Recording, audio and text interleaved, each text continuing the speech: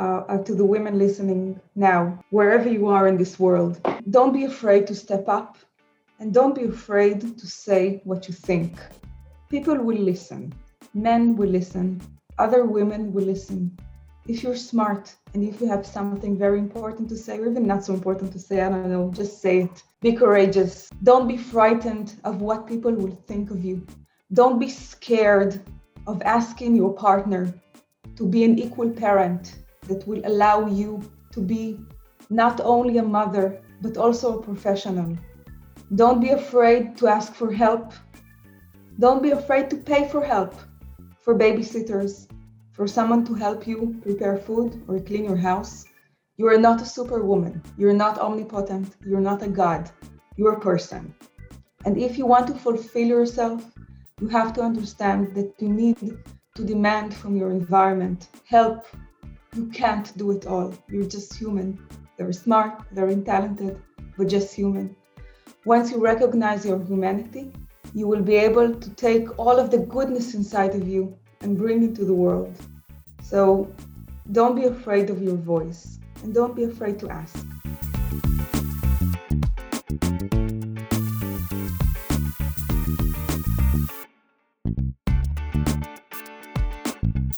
Hi, welcome back to Macademia. I am Dr. Ofer Izar Barnea, and I'm with Dr. Elena Itzkovich for another episode of this great podcast.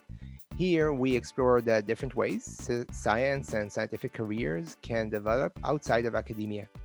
Before we introduce today's guest, we would like to invite you to join our Macademia group on Facebook, to follow our account at MacademiaP on Twitter, and if possible, to subscribe, rate, or even review our podcast at your favorite podcast app, such as Spotify or Apple Podcasts.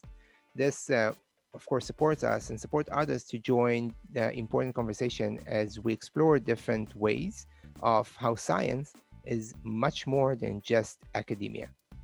And now I want to welcome our guest for today, a friend, a great lab mate in dire times, for me at least.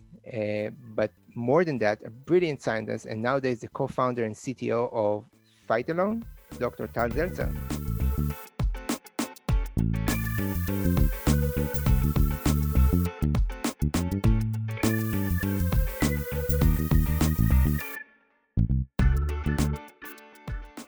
Hi, Ofer. Hi, Lena. What a Hi, pleasure. Tal. Welcome. Thank you. And thank you for inviting me. It's an honor. It's our pleasure, really. So, Tal, let's start with today. What is, so you're the co-founder of Phytalon, a rising star in the Israeli biotech ecosystem, specifically in, I guess, food biotech, right? What is Phytalon? So Phytalon is a startup company, and Phytalon actually utilizes fermentation sciences to produce food colors without natural food colors, without using any plants or agriculture.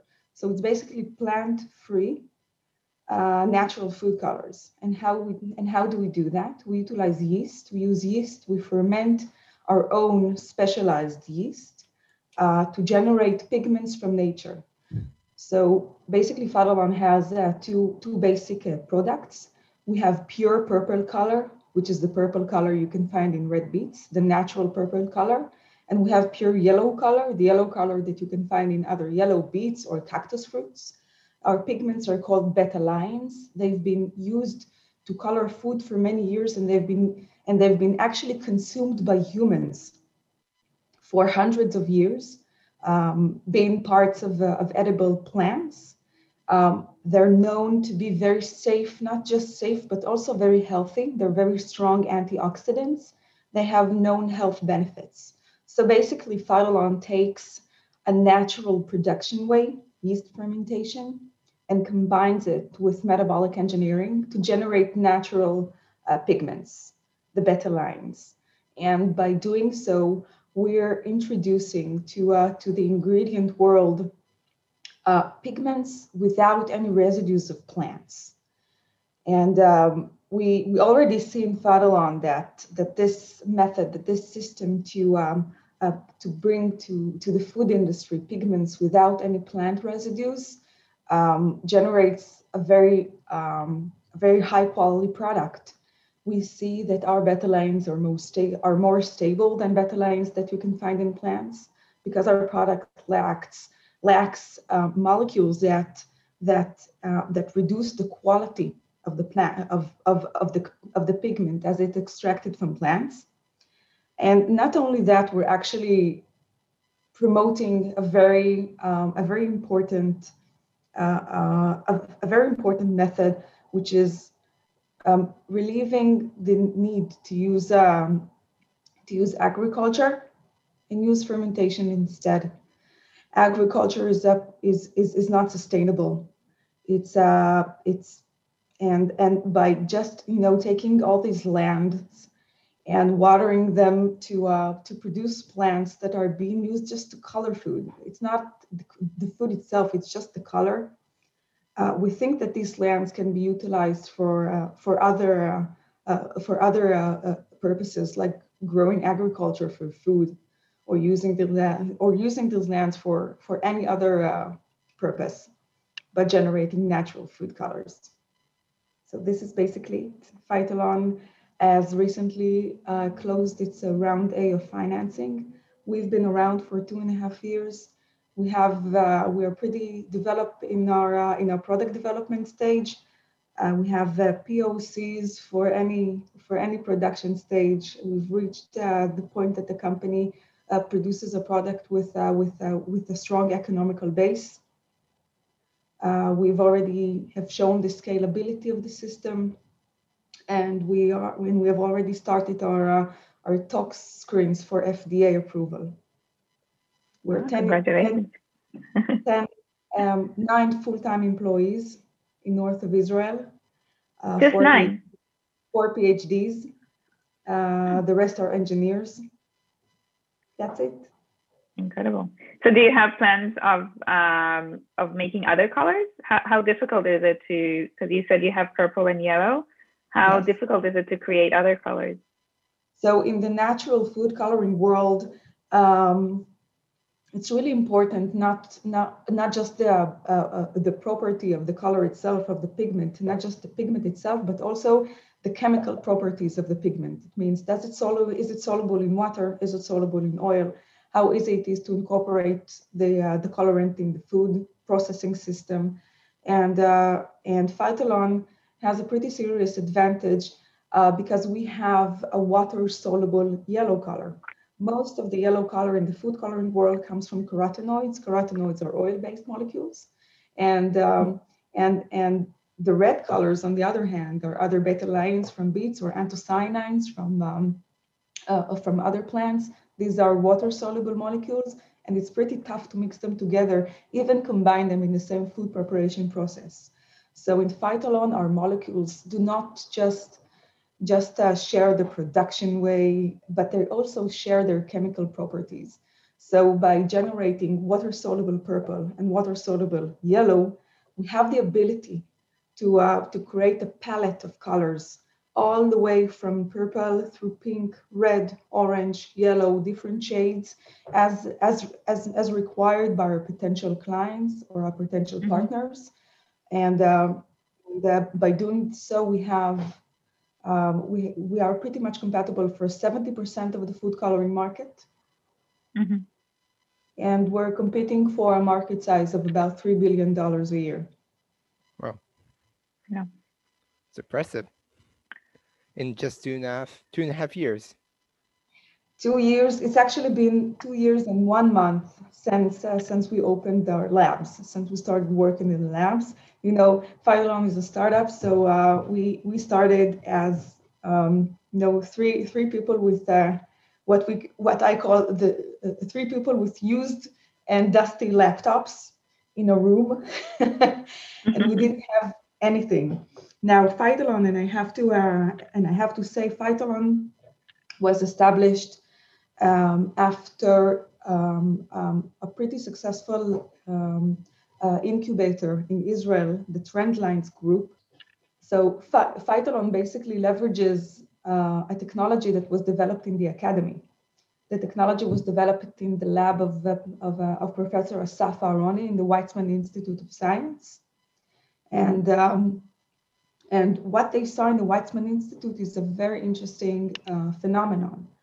Asaf Aaroni's lab, they're a lab that focuses on metabolic engineering, and not just metabolic engineering, but metabolites in plants. And for many years, their scientific question, not the industrial question, but the scientific question was, what are the genes that are responsible for the beta-lane pathway in plants?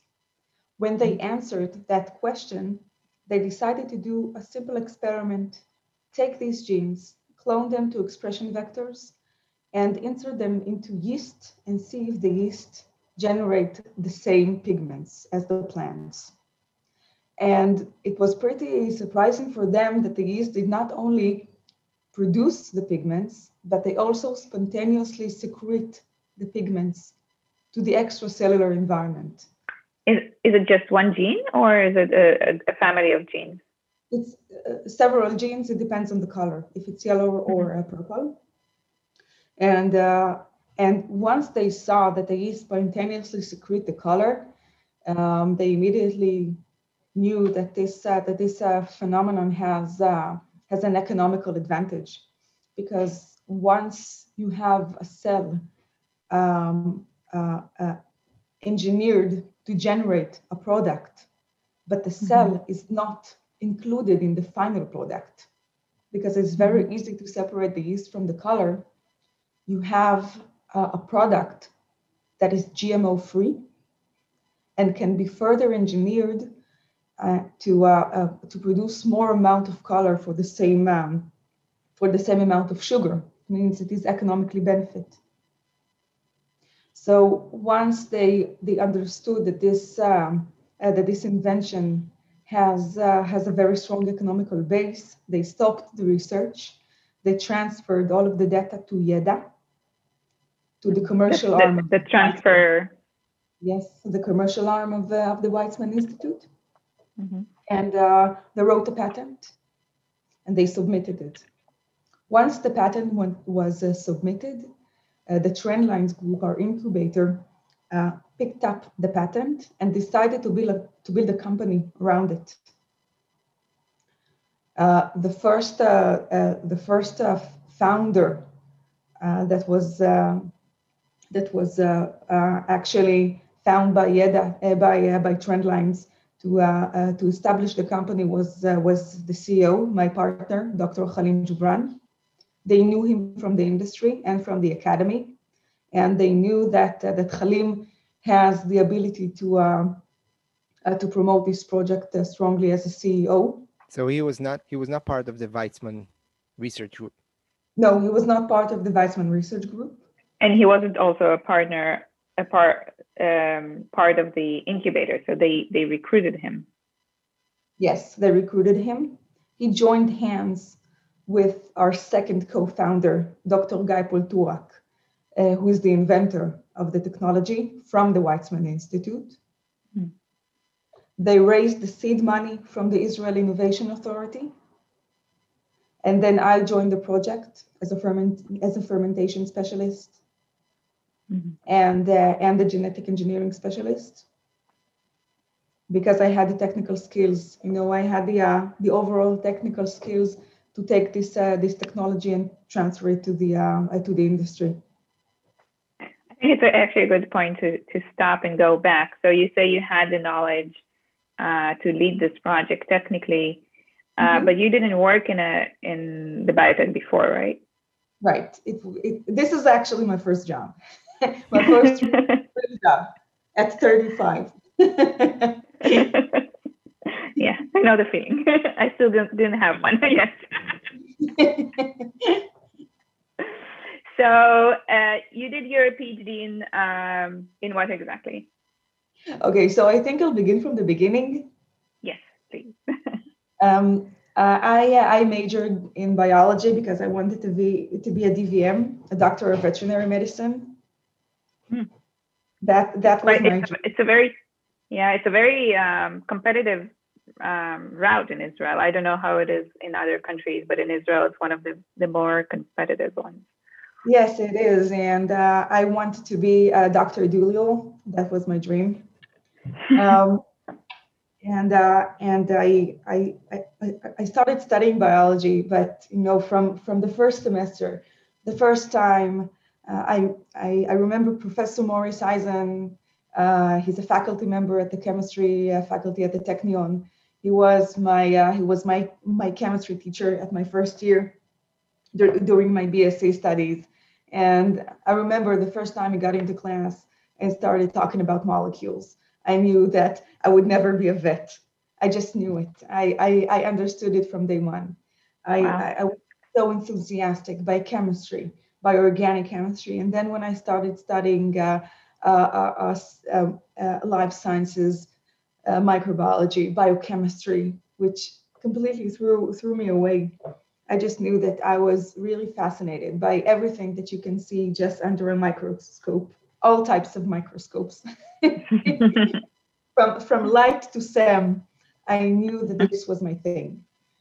And during my bachelor's degree, I conducted a project, and my project was actually detecting different proteases in nature that hydrolyze protein and use them as carbon sources for industrial purposes. And then I just knew that I needed to do something that has a purpose, not just to answer a scientific question, but I knew I wanted to do something that has a meaning in, what I call then the real life. The real life is the industry, because I really wanted to have an everyday impact on people's lives.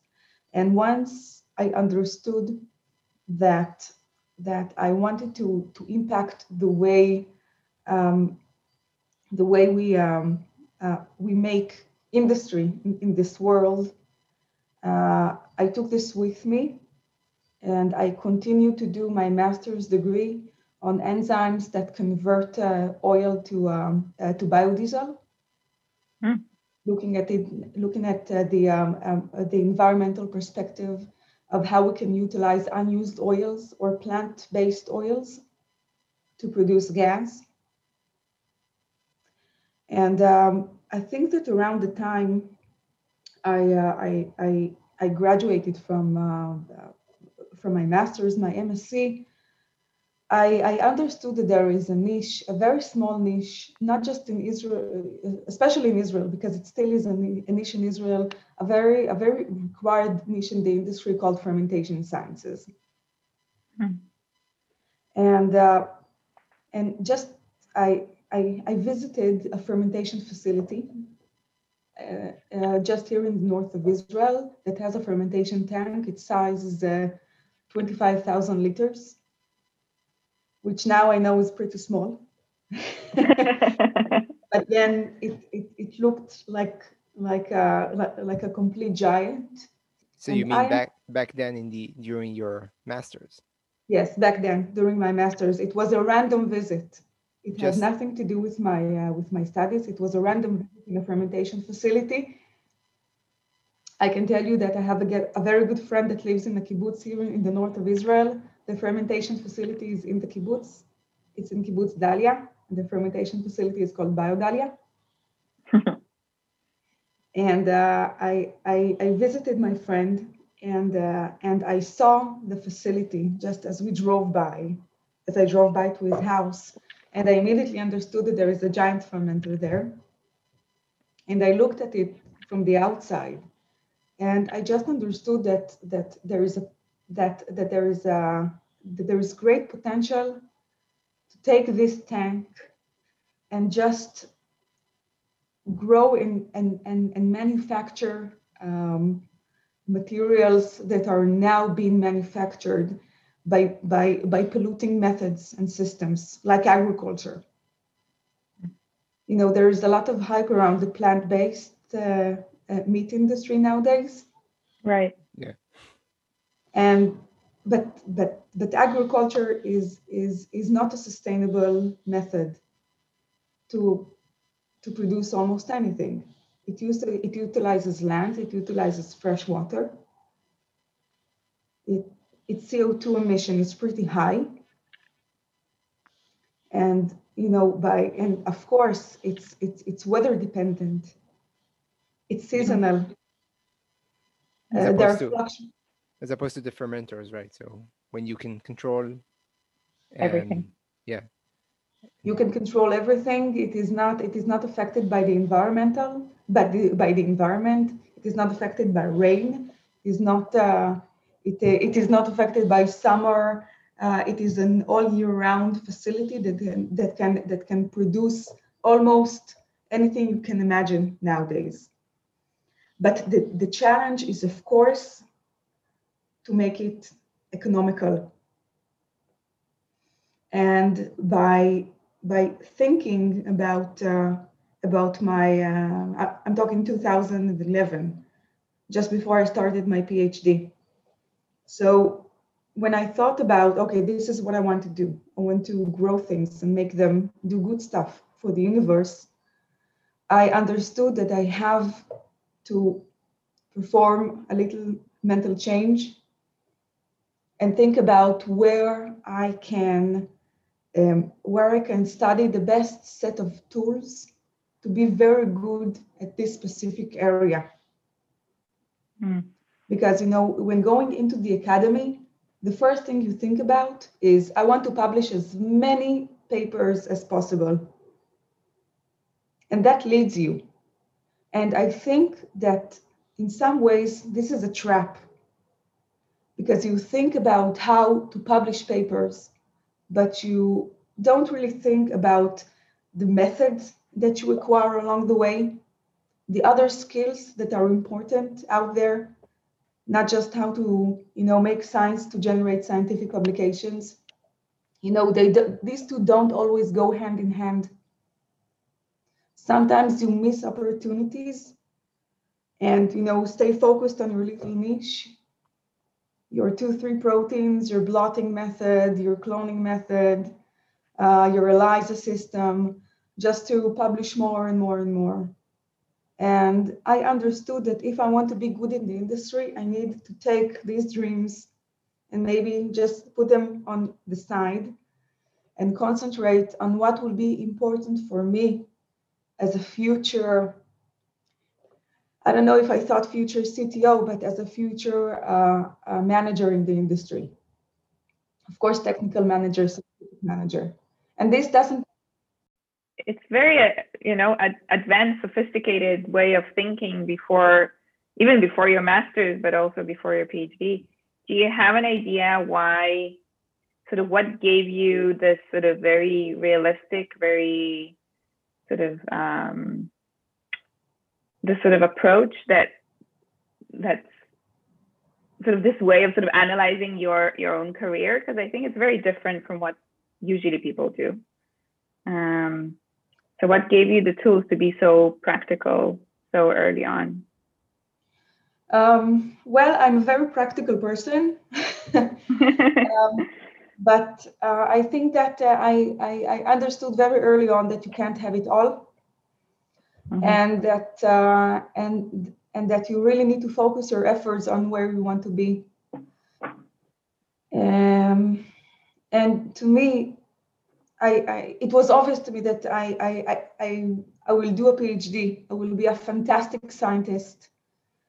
But I didn't want to find myself lost 4 years from the beginning of my PhD. Now, that was also I think it was very clear when I selected my PhD advisor. When I came to the Faculty of Biotechnology and Food Engineering at the Technion, I applied for the lab of Professor Yuval Shoham, and Professor Shoham is probably one of the only, I think he's the only or one of two academy faculty members that have fermentation tanks and are really good at what they do. His name goes in front of him, as they say in the Israeli industry. And he accepted me to the lab, and I remember that I sat in front of him on my first or second day of my PhD. And he asked me, well, Tal, what project did you select for yourself?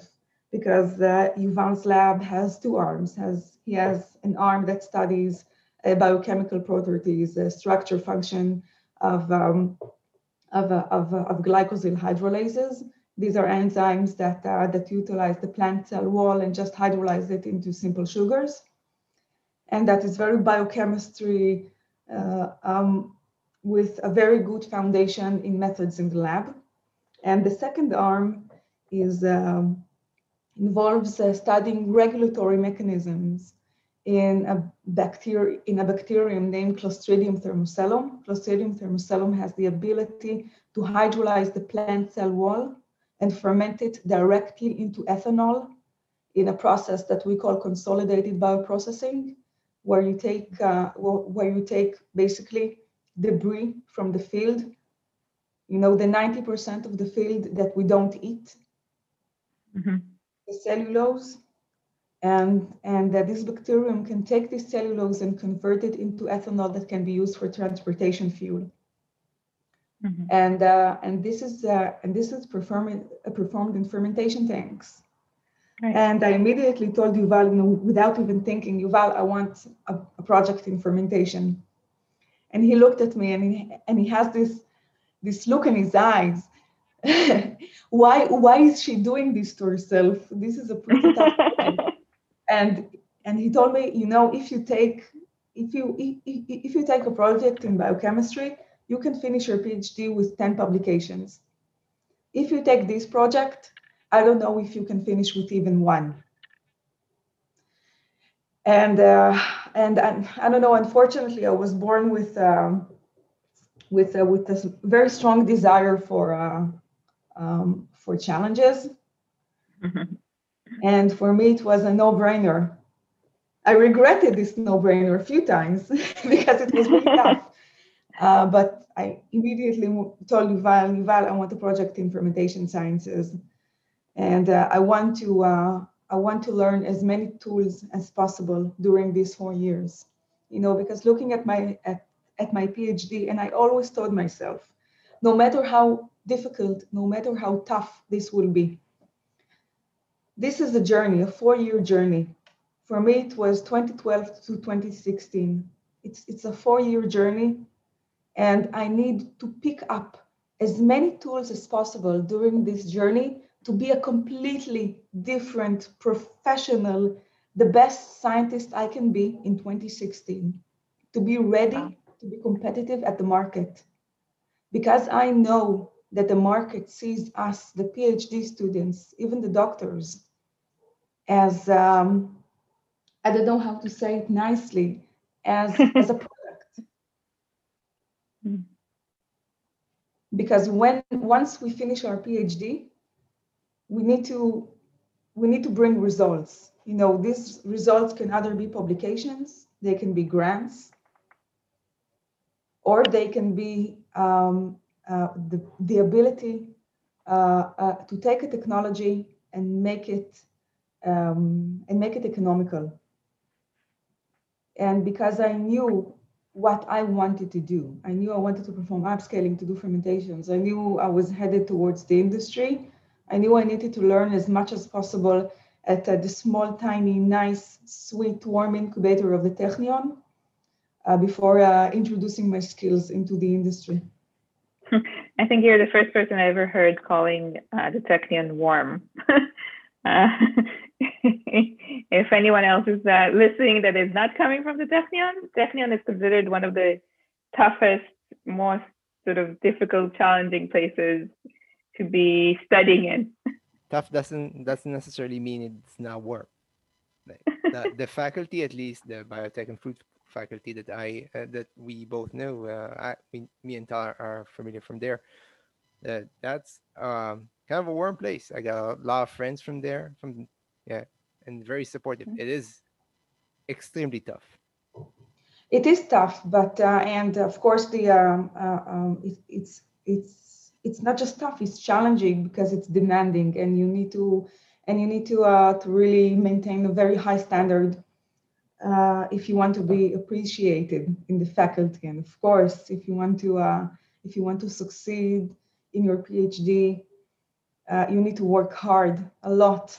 I was pregnant twice during my PhD studies, and I always tell, even now, even my team members at Farallon, I always tell them like interesting stories about me being 9 months pregnant, and I had the fermentation process going, and I was 9 months pregnant with my older child, which was born in August. So it was August, and I was 9 months pregnant in Israel. Not fun. Yeah, it's. I'm sure that I'm not sure that everyone is familiar with how hot it is in Israel in August, and I did a 24-hour shift around my fermenter, being 9 months pregnant in August, because I had this process that needed to be sampled about every 2 hours.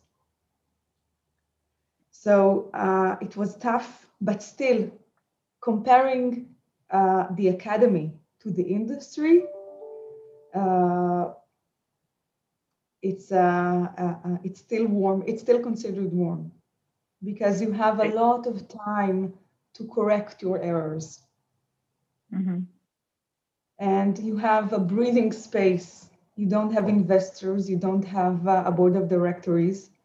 You don't have a team that you need to answer to, usually. Mm-hmm. So it is tough, but the responsibility is completely different. Right. Tal, I wanna. So you described in great details that you mapped out professionally what you see yourself at the end of the PhD, which is something we iterate in many interviews here. Is map up your map your values, see that the professional academic route that you're taking match up, and the end result, the you at the end matches up what you think will be the next, what will suit the next stepping stone. So you did all of that in the PhD level, which is amazing. And for everyone who is considering a PhD course, even if it's doing a master's or a direct PhD in Israel, how it's called, take the time and do that. That's like one of the first messages. So that is all professionally. You want to be a fermentation scientist. You went to the best to learn, and you picked something against all odds, which is brave. But you knew what your end goal is. Ended up your PhD, and then you hit the job market. My question before, what happened in that, like, whoa, I'm out of academia now. What I'm doing is, aside from the professional scientific skills as a fermentational scientist, what soft skills you felt you could and should have acquired, or at least offered to acquire during those 4 years of a PhD as a PhD? Okay, Ofer, this is a great question, because I can tell you that when I finished my PhD, I was not just scared, I was terrified. Because you work towards something for so many years. I was 11 years at the academy. You work towards it, you think about it, you plan it, and then you submit your thesis, you get your grade, and you take a deep breath and you ask yourself, okay, so how do I approach this? I worked so hard to get here, and I was terrified. And the reason I was terrified is because I we all perform a huge build-ups in our heads in order to satisfy our inner selves while we're taking this path. Because being in the academy, MSc, PhD is so tough. It's a really tough road, and you need to have a real strong will in order to complete it. But in order to do so, you also need to tell yourself stories about how life would look like once you finish. And then you're done. You get this huge V on the PhD square, and you ask yourself, okay, so what do I do now? Now, to me, I finished my PhD with two small kids. I just gave birth to my second daughter. My older daughter was a year and a half years old. Oh, wow.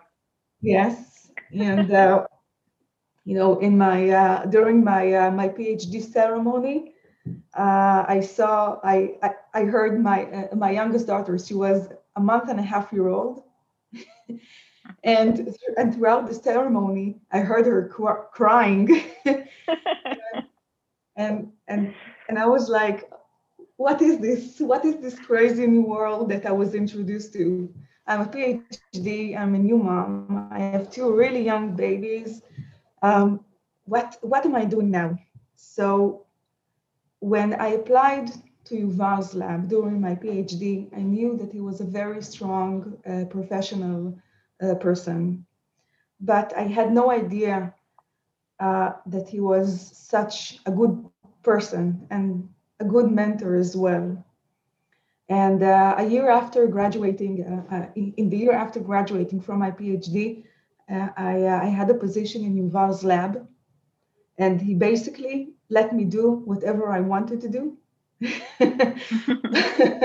As I wrote grants, I completed a few small scientific projects, but additionally, I was also granted the privilege to bring a few outsourcing projects to Yuval's lab at the Technion from small startups that needed a proof of concept in upscaling in fermentation.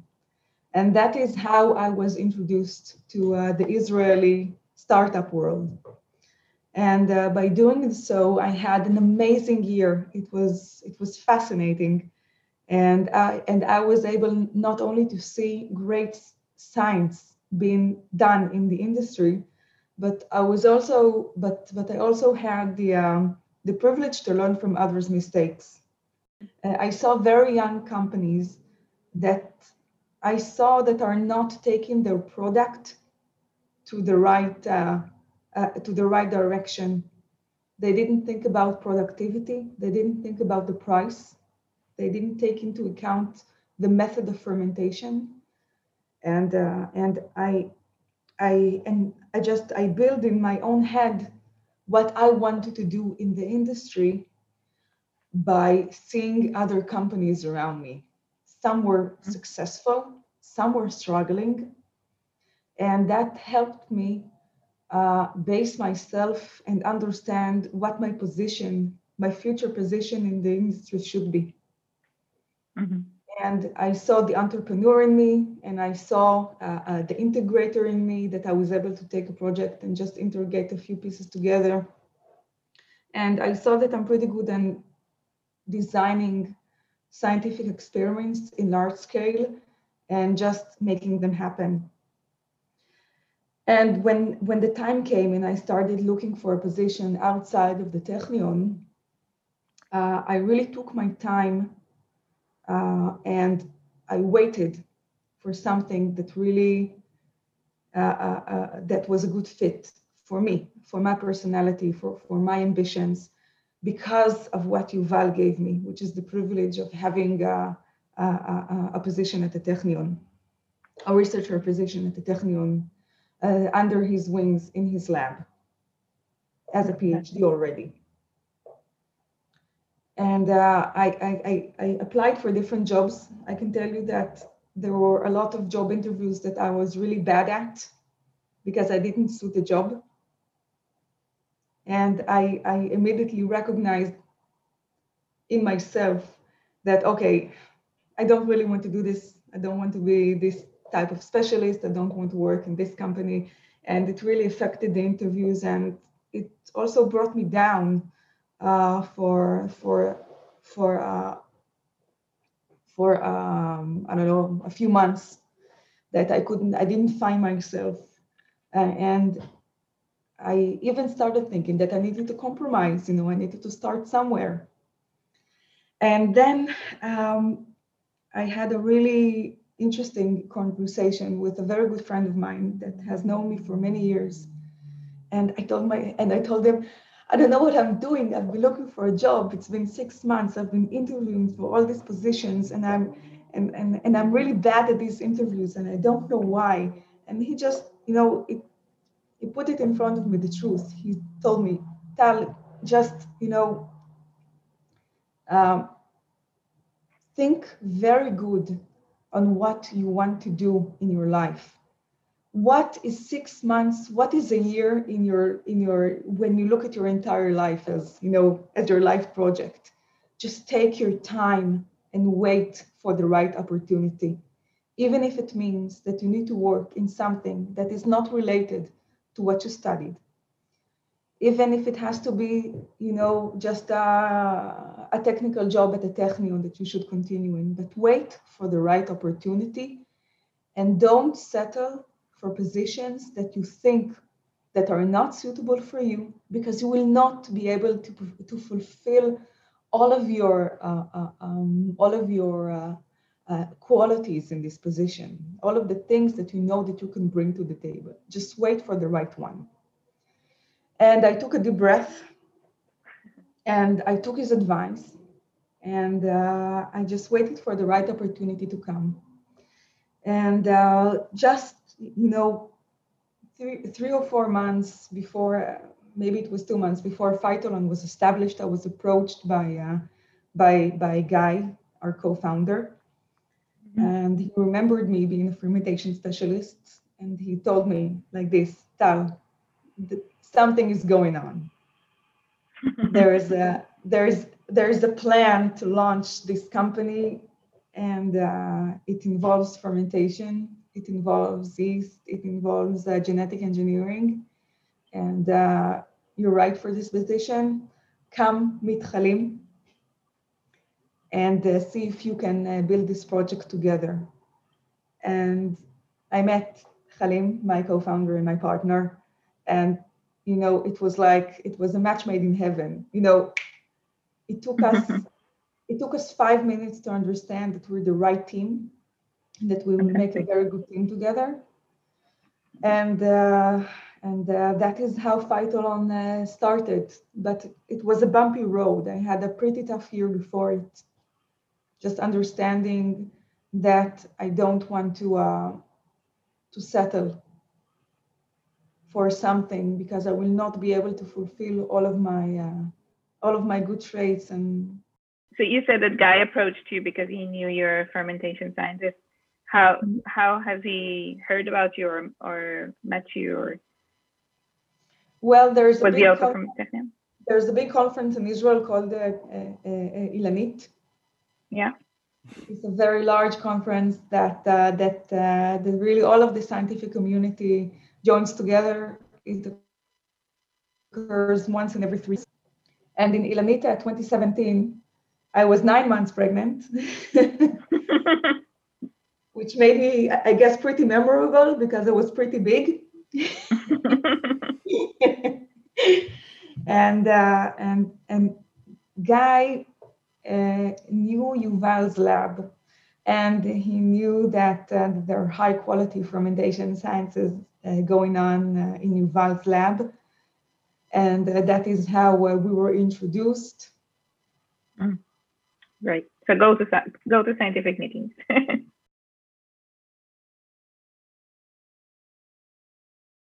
Yeah, it always speaks of many aspects of the process that we talked about in like podcasts that we were doing, is that you need to open yourself up, and as you mentioned, you had your end goals. It was very tough. It was very tough ending up like this, all this rumble, and like your daily occupation ends up in like one submission, and then what I'm doing, and you just have your thoughts to go on with. So you knew your values, and you open yourself up for talking about what you're feeling and like what are you planning ahead, and it's resulted in more stamina to wait for this exact right opportunity. Okay, so now let's talk about establishing a company. So co-founding or founding a company is not just scientific. There is a lot to it. And as a small team of three, I guess Mm-hmm.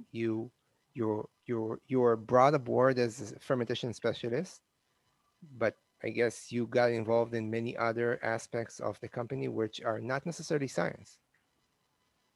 So how was the journey for you of founding a company around the scientific idea? Um, so first of all, it was, and it still is, um, it demands for me to be on a constant route of improvement. Um, you start by, first of all, we our incubator gave us a very warm blanket of teaching us how to do business, because me and Khalil, we keep laughing about, we're scientists, we're PhDs. What do we know about raising funds? But it turned out that we know. We just didn't know that we know. And we received a very strong support from our incubator.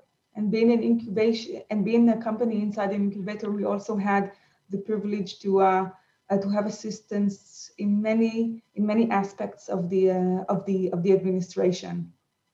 Now, running a company is a lot of admin work.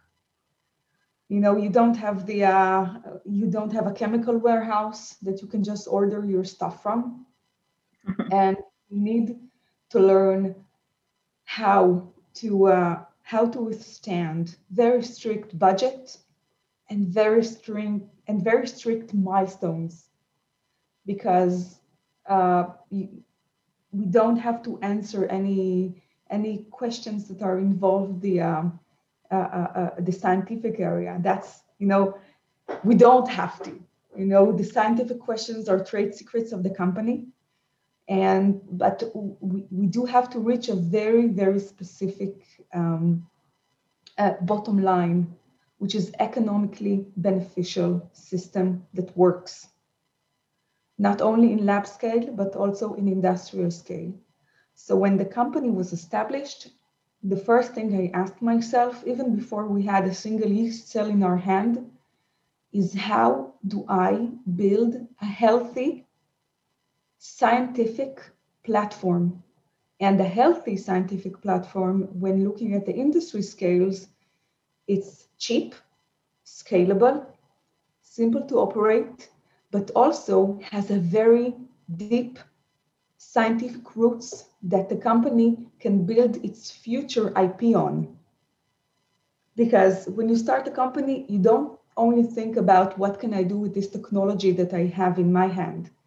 You need to make sure that you know how to maintain the value of the company, not just a year from now, not 2 years from now, but decades and 2 decades. So you construct your technology in a way that is sophisticated enough to have not only to have a scientific value that is connected to an economical value, because we have a very defined bottom line, and that's profit. Now, an additional matter that we need to consider in the industry is, of course, regulation. Wait, you just finished PhD. You saw a little bit of how they sort of other companies transfer their products and sort of seek the proof of concept in your lab, your advisor's lab. How did you sort of came to these conclusions and sort of how to do that? Like, how do you know after your PhD how to build a company that can preserve its scientific advantage for 20 years? I just knew. I don't have a way to answer that. So it's something you took. You No, it's mentioned that incredible. you mentioned that as a postdoc position in the in Professor Shoham's lab, you saw startups rise and fall and saw mistakes done by others. So is it just being aware and like open to learn from that really help me to form those conclusions of this is what I think is a healthy experiment? Because again, like people who have not planned an experiment in industry level do not know how precise you have to be this and that has to be done in this and that amount of time, and will it cost me like that, and the cost effectiveness of that will be like that. Everything has to be calculated for. I think it really helps that I'm a very calculated person. As I said earlier on, I set I I set goals and I can set them years ahead. That is how I'm built. So it came naturally to me to think about, when we established Phytolon. So I didn't think about Phytolon in 2018. I thought about Phytolon in 2022. And when I thought about Phytolon 2022, I just wrote down, I sat with my notebook. I have a notebook that I take everywhere with me. I just wrote down uh, uh, my goals for 2022. Mm-hmm. And when I complete my goals for 2018, they have to be so well established so that the 2022 goals will be easy to accomplish. Mm-hmm. And when you think about your child, your future child, how you envision it, and it's easy because it's not a real person. It's not a child with its own needs. It's a company that we build with our eyes. When we thought about the company that we want to build, we knew from day one, myself and Halim, that we want to build a very healthy company. Healthy company is not just a quick and dirty POC company. Let's finish this POC to get the investors off our backs. It's a company that really knows how to establish a scientific and a technological cornerstones when you construct a building that you made to last. Not a nice paper building, but a rock solid one. So when you plan the foundations, you plan them very healthy in two aspects. First of all, scientific technological aspect, a very clean system that will not result in either regulatory hurdles or problems in upscaling. Now, I've learned a lot from Yuval and from my experience in the academy on how to construct technologically healthy systems using good ingredients, but also cheap, not using molecules that are presumed to be allergens, for an instance, because we aim for the food industry and you don't want to incorporate possible allergens in your ingredient because it would lower the quality of your product. Learning how to address all of the regulatory questions of the product. Now that is a real shift in how you think. Because when we plan a fermentation, we can say, yeah, let's just throw a material X, Y, Z in it. In Phytolon, it was no. Behind every ingredient of our growth of our fermentation media, there is a regulatory backbone that will enable us to take this ingredient with us along the way, so that we don't have to change the recipe of our media, because it's a trade secret. It's part of our intellectual property, of the company's intellectual properties. Now, this is on one hand. On the other hand, you have to build a strong. It's not just an economical, but strong management for the company. Mm-hmm. Very organized in our financing. We needed to recruit board members and board advisors that can really help us to take the company to the next level. Because I can make the best product in the world if we don't know how to sell it, and we don't know how to market, and we don't know how to negotiate with the big companies that will be our future clients, then we've done nothing. It was really important for both me and Halim to learn as much as possible from our mentors in the incubator and from our industry mentors, especially the ones that we recruited for our board and for a board of advisors. So how long were you at the incubator? We're still in the incubator. Phytolon's first initial budget was the Israeli Innovation Authority budget. And we are in a 3-year biotechnology incubator plan. Right. So we'll be a part of the incubator at least until July 2021. But of course, that didn't bother us from raising external funds. Being an incubator company really, I think, really helped us to found this company in a healthy manner. Oh, that's cool. So, and you're located at up north? Yes, we're located near Haifa, near the Technion, in a city named Yokneam, and it was really important for us to be in the north of Israel and not to relocate to the scientific park near the Weizmann Institute of Science, because there is a lot of ideology in Phytolon thinking about where we want to establish ourselves, being at the periphery, giving opportunities to people in the periphery to be a part of this thriving biotech, food tech environment, and really fighting for staying in the north. I'm from the north of Israel. My family, I live 10 minutes from work. I have no traffic. When I need to pick up my girls from kindergarten, I go into the car at 10 minutes to 4 p.m. I'm picking them up from the kindergarten. No traffic, beautiful scenery, green view. It's really amazing here. So just to put an emphasis to our listeners that you're brilliant scientists from academia who have not took 1 inch off your scientific integrity. On the contrary, you took it one step farther as an entrepreneur, making science with an immediate impact that you can see translated, and at the same time keep non-scientific values in hand as well, family, life, and stuff like that.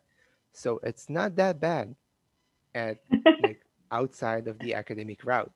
People, I guess, might consider this maybe, God forsake. Yeah, I think you should consider this. It's really nice. You know, my uh, my team, I have an amazing team at Fadalon.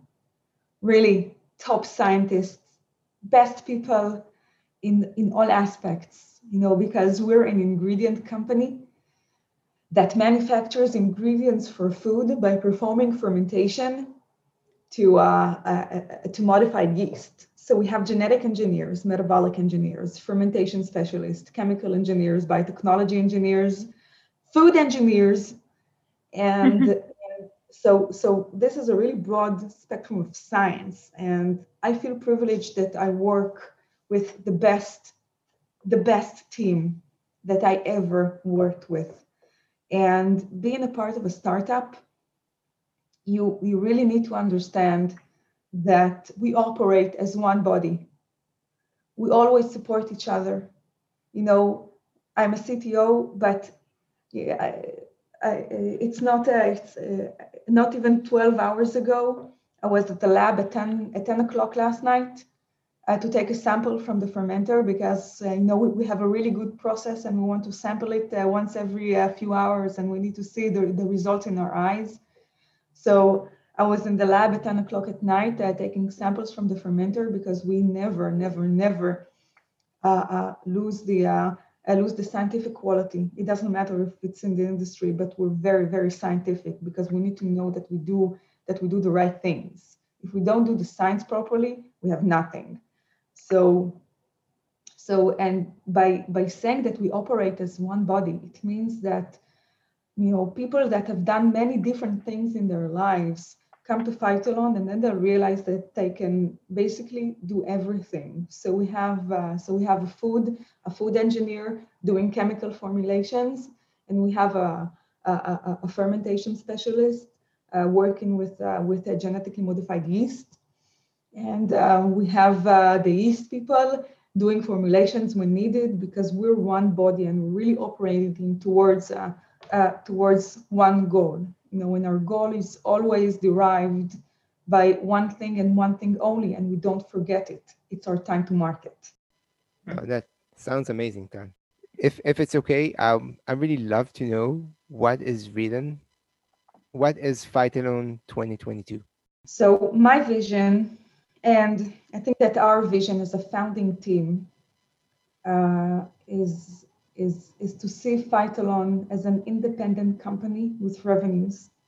That is our goal. We want to manufacture. It means that we're constructing a company built to last. We have a solid base technology, and we see ourselves as key players in this industry. We already get the sensation from our potential partners. We see the quality of our products when we compare them to the benchmark products nowadays. This is our ultimate goal. We're definitely gonna go up as well. I guess Absolutely. we can already schedule for somewhere December, Christmas 2022. I really want to see it. I have no doubt it's going to happen. Yeah, I'm very meticulous as well, and Lena even more. So it's already written and it's on calendar, I guess. With COVID, Huh? who knows where we will be in 2022. I think that in the same chairs that we sit now. Oh my God, No, Tal, no, no, no, no. No, we we're were optimistic 4 seconds here. we were 4 seconds away from an hour talk without saying COVID-19. 4 seconds. No, but you didn't ask me for one very interesting question. How do you raise funds during COVID? By Zoom, what do you mean? So let's do it. Tal, how do Yes. you raise funds during COVID and during pandemic with kids and everything happens at the same place? Well, I think, on the contrary to many others, I think that COVID really, really brought an opportunity to manage our time in our lives better. We're not busy traveling. We're not traveling to our Tel Aviv offices. We're not traveling abroad to meet our partners. Now, on one hand, it's pretty sad and it's pretty tough because we need to manage huge and very important projects with external bodies without being on site, without seeing the outcomes, without controlling the process. But on the other hand, I think this really generated an opportunity to utilize our time better and to know how to work very focused. I think that COVID did really good to our industry, and it didn't hurt our fundraising efforts. It was a bit scary at the beginning because we actually launched our round in February of 2020. So we started our fundraising in February of 2020, and from March until July, the market was completely frozen. We had no one to speak with. All of the VCs really kept their money close so that to see where the market goes. But I think that this crisis really brought an opportunity to food science because it raised awareness of how important it was, first of all, for each country to have a local industry and not just to be dependent on other countries.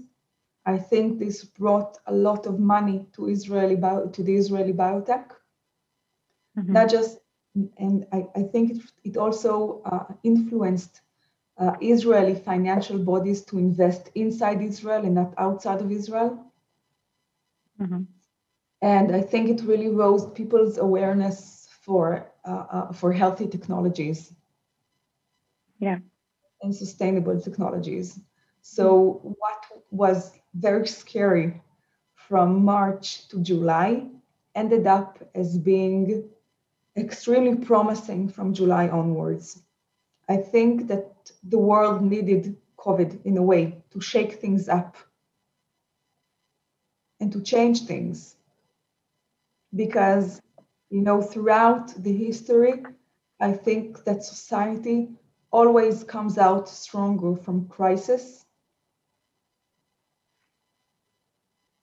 And being scientists, we need to see this period of time as an opportunity to to promote healthy and sustainable technologies. Wow, I love this optimistic slash practical point of view. And it's very important. Not and again, it comes into your to the stamina you build along the way. Is that you have a dream, you have a course that you set up with that fulfills you both scientifically and professionally, and you don't let this world worldwide crisis to deter you. You're on it, and it could be in that scale, it could be in a small internal scale. If I something failed, my project is not working, going back, my PhD, I don't know what to do after my PhD, I don't know what how to pick my PhD. All those are crises, small to the large, small scale to a larger scale. But as long as you're connected to, or not connected, but you have defined what is the self you want to be, then you can steer forward. I think it comes down to always be connected to the big picture. It is relevant both personally and professionally. When you see yourself as not only as an individual in a system, but as part of a group tries to do something together, then first of all, it's easier because you don't feel that all of the responsibility is on yourself. And crises are, I think that, I don't know, maybe just looking at life and people around me really going through different personal crises. I saw that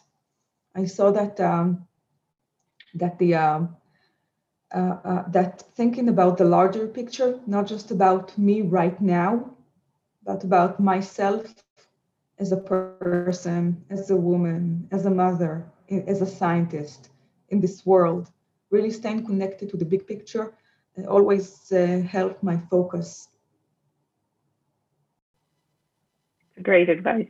I love it. Yeah, indeed. Tal, thank you so much. Really, this aside from like being great to reconnect after many years, so inspirational. And thank you so much. I guess y- I'm sure you've touched a lot of uh, open questions on our listeners, on like listeners and audience out there. Um, what can I say? I'm really glad that you're part of the Israeli biotech because I'm proud of being an Israeli scientist, and I wanna someday be again part of the Israeli biotech, and you setting the foundation stones for other companies to build upon, sustainable companies, sustainable science, makes me optimistic as well, which is not a given. Ofer and Lena, I want to use this platform to say one more thing, if it's possible. Everything is possible. Absolutely. A part of my scientific job and technological job and all of that, I have a very strong vision about how I see the work environment in Israel or in the world even. My goal is to generate a healthy and fun and very and very I don't know, holistic work environment. But more importantly, it must be free of gender or race. And I really want to say something to the women listening now, wherever you are in this world. Don't be afraid to step up, and don't be afraid to say what you think. People will listen. Men will listen. Other women will listen. If you're smart and if you have something very important to say, or even not so important to say, I don't know, just say it. Be courageous. Don't be frightened of what people will think of you. Don't be scared of asking your partner to be an equal parent that will allow you to be not only a mother, but also a professional. Don't be afraid to ask for help. Don't be afraid to pay for help, for babysitters, for someone to help you prepare food or clean your house. You are not a superwoman. You're not omnipotent. You're not a god. You're a person. And if you want to fulfill yourself, you have to understand that you need to demand from your environment help. You can't do it all. You're just human. Very smart, very talented, but just human.